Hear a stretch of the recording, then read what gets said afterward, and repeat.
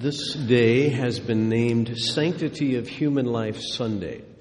And so it's a day for us to remember the gift of life that God has given us and how precious that gift is. And so this date in January, or I guess it's a different date, but it's around this time of year, every year has become an opportunity for Christians to remember the gift of life that God has given to them. Now, some people may see this day as a political battle day of sorts, but instead of doing that, instead I'd like us to look to God and just to hear what He says about life. Let's hear what He thinks about human life. So let's begin with His Word. And as we read God's Word about life and God's intentions for our lives, I believe it's going to lead us away from death. Because as we seek God's life for us, it not only leads us to make a wise conclusion about abortion, but it also shapes and affects all of our choices. As we read God's Word, we begin to realize that we make choices every day that either lead us to spiritual life or spiritual death. When Moses spoke to the Israelites just before they entered the Promised Land, in Deuteronomy 30, verses 19 and 20, he said, "I have set before you life and death, blessings and curses. Now choose life so that your children may live and that you may love the Lord God, listen to His voice and hold fast to Him, for the Lord is your life." Did you catch that last part? The Lord is your life. That means more than the Lord gives you life, the Lord is your life. So when you and I move towards the Lord and His plans for our life, we are moving towards life. And when we move away from the Lord, we move towards death. The Israelites in this text were at a critical point in Deuteronomy 30. They had been led by Moses in the desert for 40 years, and they were about to enter the Promised Land. And if you know the story, Moses was not allowed by God to enter. And so he has some last critical words that he wants to share with the people at the end of Deuteronomy 30 about choosing life or death and how they would do that in the days ahead. And I've invited Dave Burnley to come up and to read that scripture for us. Verse 11. "Now what am I commanding you today is not too difficult for you or beyond your reach. It's not up in heaven, so you will have to ask, who will ascend into heaven and get it and proclaim it to us that we may obey it? Nor is it beyond the sea that you would ask, who will cross the sea to get it and proclaim it to us so that we may obey it? No, the word is very near you. It is in your mouth and is in your heart, so you may obey it. See, I set before you today life and prosperity, death and destruction. For I command you today to love the Lord your God, to walk in His ways, and to keep His commands, decrees, and laws. Then you will live and increase. And the Lord your God will bless you in the land that you are entering to possess. But if your heart turns away, and you are not obedient, and if you are drawn away to bow down to other gods and to worship them, I declare to you this day that you will certainly be destroyed. You will not live long in the land you are crossing the Jordan to enter and possess. This day I call heaven and earth as witness against you that I have set before you life and death, blessings and curses. Now choose life, so that you and your children may live, and that you may love the Lord your God. Listen to His voice and hold fast to Him, for the Lord is your life, and He will give you many years in the land He swore to give your fathers, Abraham, Isaac, and Jacob. So Moses lays out the choices ahead for the Israelites, and likewise, you and I are faced with choices every day. Some of them may seem small, for example, what we wear or how we use our time or what to eat, but other choices are more significant, and they affect our future, like our schooling or our career or where we're going to live or whom we're going to marry. Yet all the choices with which you and I are faced, I don't believe there's none as important as how we, as created in the image of God, will respond to our Creator. When we sort through all of our choices, and when you sort through all of your choices, how does a relationship with Jesus Christ figure into that equation? There's perhaps no greater choice facing us each and every day of our life than that choice. And so that's what I want to talk about this morning, is this question of how do we choose life every day? Seems like an appropriate question for Sanctity of Human Life Sunday. How do we choose life every day? Well, first of all, if you're taking notes, we see in verses 11 through 16 that we choose obedience over excuses and disobedience to God. We choose obedience over excuses and disobedience to God. And so, is there something that God has been prompting you to do?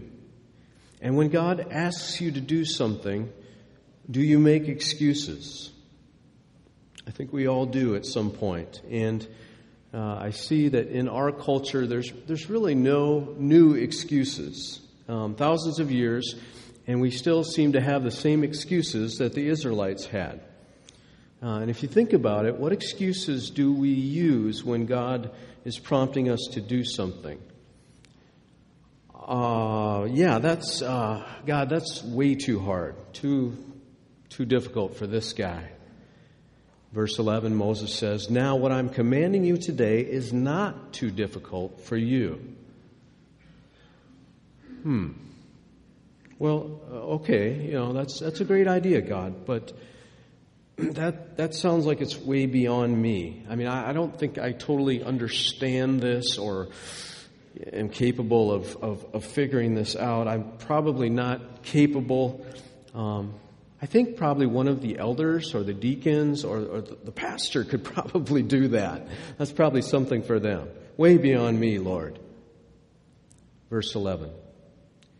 "Now what I'm commanding you today is not too difficult for you or beyond your reach. It's not up in the heavens so that you have to ask who will ascend into heaven to get it and proclaim it to us so we may obey it. Nor is it beyond the sea so that you have to ask who will cross the sea to get it and proclaim it to us so we may obey it. No, the word is very near you. It is in your mouth and in your heart so that you may obey it." So we've got to stop making excuses. 1 Samuel 15:22 says, "To obey is better than sacrifice." God wants our obedience. And please know that our works and our obedience don't save us. Don't hear me wrong. We are saved by grace through faith. But our obedience are acts that flow out of a heart that's yielded to God. And that's what God wants. He says to obey is better than all your sacrifices or things that you give. So why should we be obedient? Well, as we read through the Bible, it tells us about characters such as Daniel and Noah and Joseph and Moses and others who are obedient to God's command, and God does some amazing things in them and through them. The Bible also tells us of disobedient people. Think of Cain or Saul or Samson and how things went downhill for them. And in our text this morning, Moses tells us that there are great incentives for us to be obedient. I mean, you talk about an incentive package. Look at verses 15 and 16. "See, I set before you today life and prosperity, death and destruction. For I command you today to love the Lord your God, to walk in his ways, and to keep his commands, decrees, and laws. Then you will live and increase, and the Lord your God will bless you in the land you're entering to possess." So tremendous blessings come as a result of obeying God. And so think about what the world would be like if everyone obeyed everything that God said in his word. If we were all fully obeying God all the time, the world would be like heaven on earth, I believe. We choose life every day by choosing obedience to God over our excuses and our disobedience. Secondly, we choose life every day when we choose God above idols. Idolatry is our human tendency to value something or someone in a way that hinders the love and the trust that we owe to God. And if you think about it, it's an act of theft from God in which we use some part of creation in a way that steals from the honor that's due to God.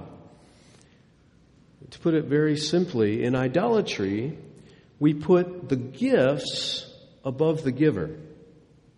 The thing or that person is an idol. And these can be very good things as well. A lot of times we think of them as bad things or wooden objects or something. No, these can be good things. Anything that we value above God. These can be our families, perhaps. Or maybe we tell God, I'm going to live in a certain place. This is where I'm going to live. Maybe you want me to go over there, but I'm not doing that. No. Then we've made it an idol. We've made that place an idol. Maybe we demand something of God. It's idolatry.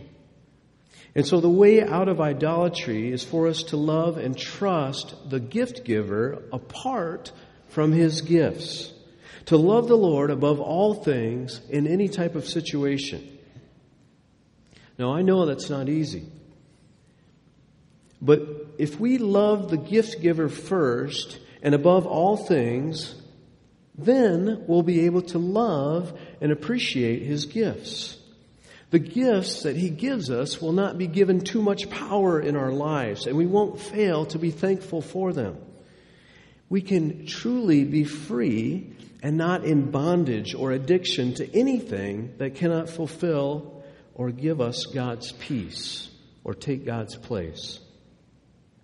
That's why Jesus said the greatest command was to love the Lord your God with all your heart, soul, mind, and strength.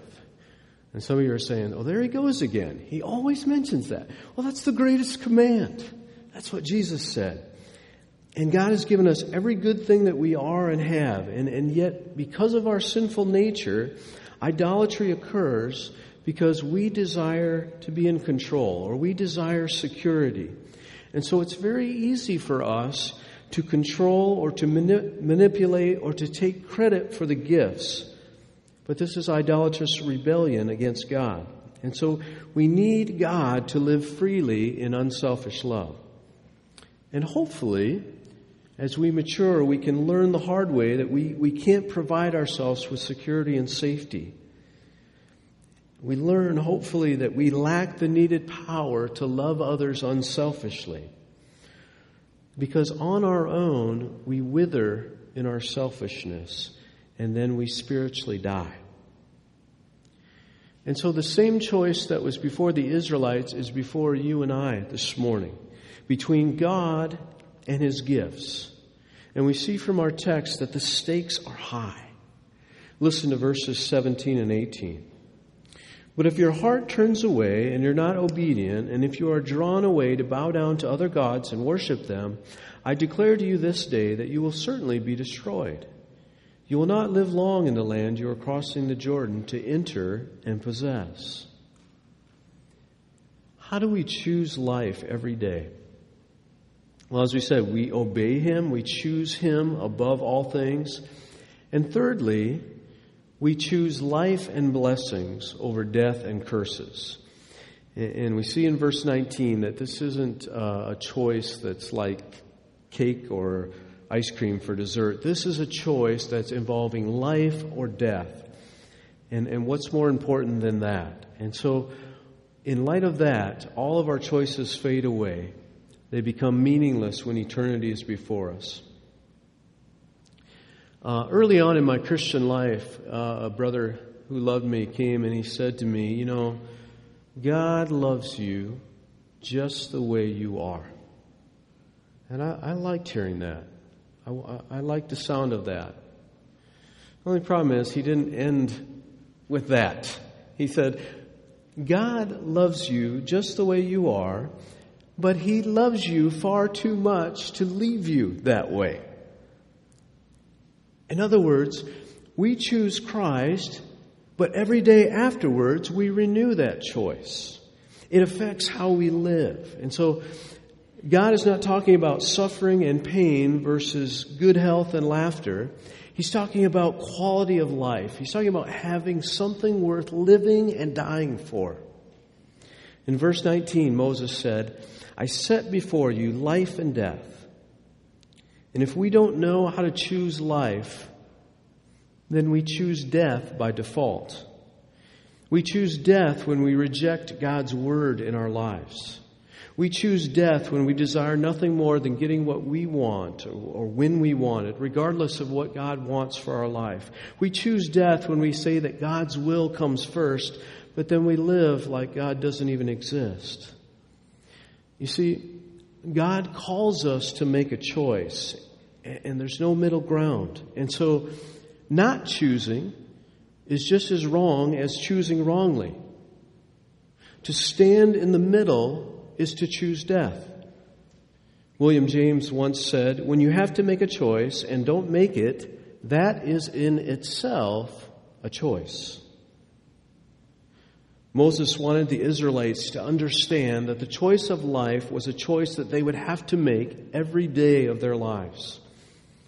And for you and I, our choices not only affect our life, but they affect the lives of others who follow after us. We see that also in verse 19. Moses says, I set before you life and death, blessings and curses. Now choose life so that you and your children may live. And so you might think that your choices only affect you, but that's not true. You're connected to a family, and you're connected to a church family. And so choose life. Choose life. Choose life by being obedient, by rejecting other idols, by making an intentional choice to live for God each day. And finally, you and I choose life each day when we choose to love God above everything else. I know it sounds like I said that before, but look at verse 20. It explains it a little bit differently. Verse 20 says, that you may love the Lord your God, listen to his voice, and hold fast to him, for the Lord is your life, and he will give you many years in the land he swore to give to your fathers, Abraham, Isaac, and Jacob. Moses wanted them to understand that this choice is not a one and done kind of decision. It's a decision to keep on choosing. And so our belief carries us to the cross of Christ for God's grace and forgiveness. And that belief calls us to love God and to listen to God's voice and to hold fast to God continuously. And so you and I don't love God for a fleeting moment and then move on. And I know that because the love of God in this passage is used as a verb.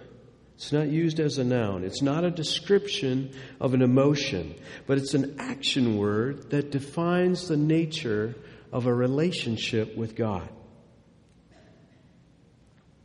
The call to listen to God is not describing a moment when God speaks and we hear, but a lifetime of moments when we listen for and we hear God's voice for our lives.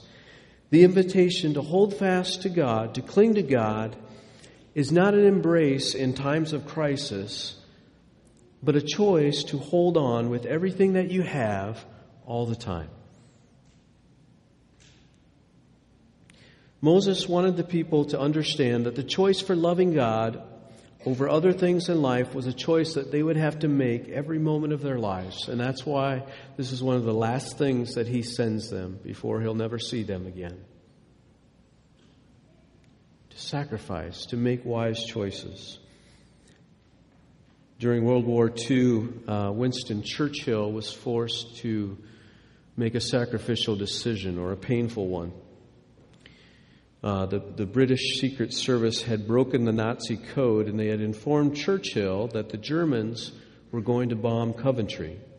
And so at that point, Churchill had two choices. He could evacuate the citizens and save hundreds of lives, but if he did that, that might indicate to the Germans that the code was broken. So he could also take no action, which would kill hundreds of people, but it would keep the information flowing that possibly could save many lives later.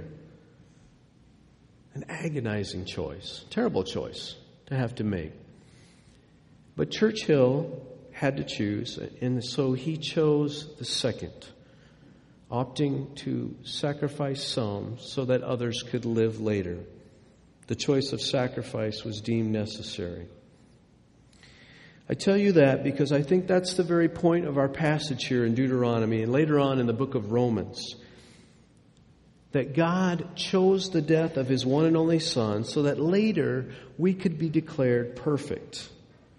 Based not on our own record, but on having our sins atoned by Christ's death on the cross, so that we might also be credited as righteous due to Christ's perfect obedience for us. And so now the choice is before us this morning. Because of Christ's death, God, who is your life, will empower you to choose life if you let Him.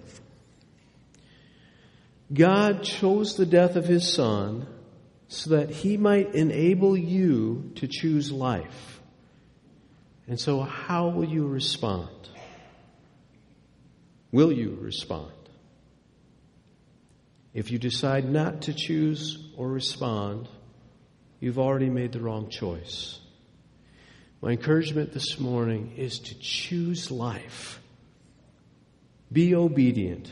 Reject idols. Decide to follow Him each day and love Him above all things. For the Lord is your life.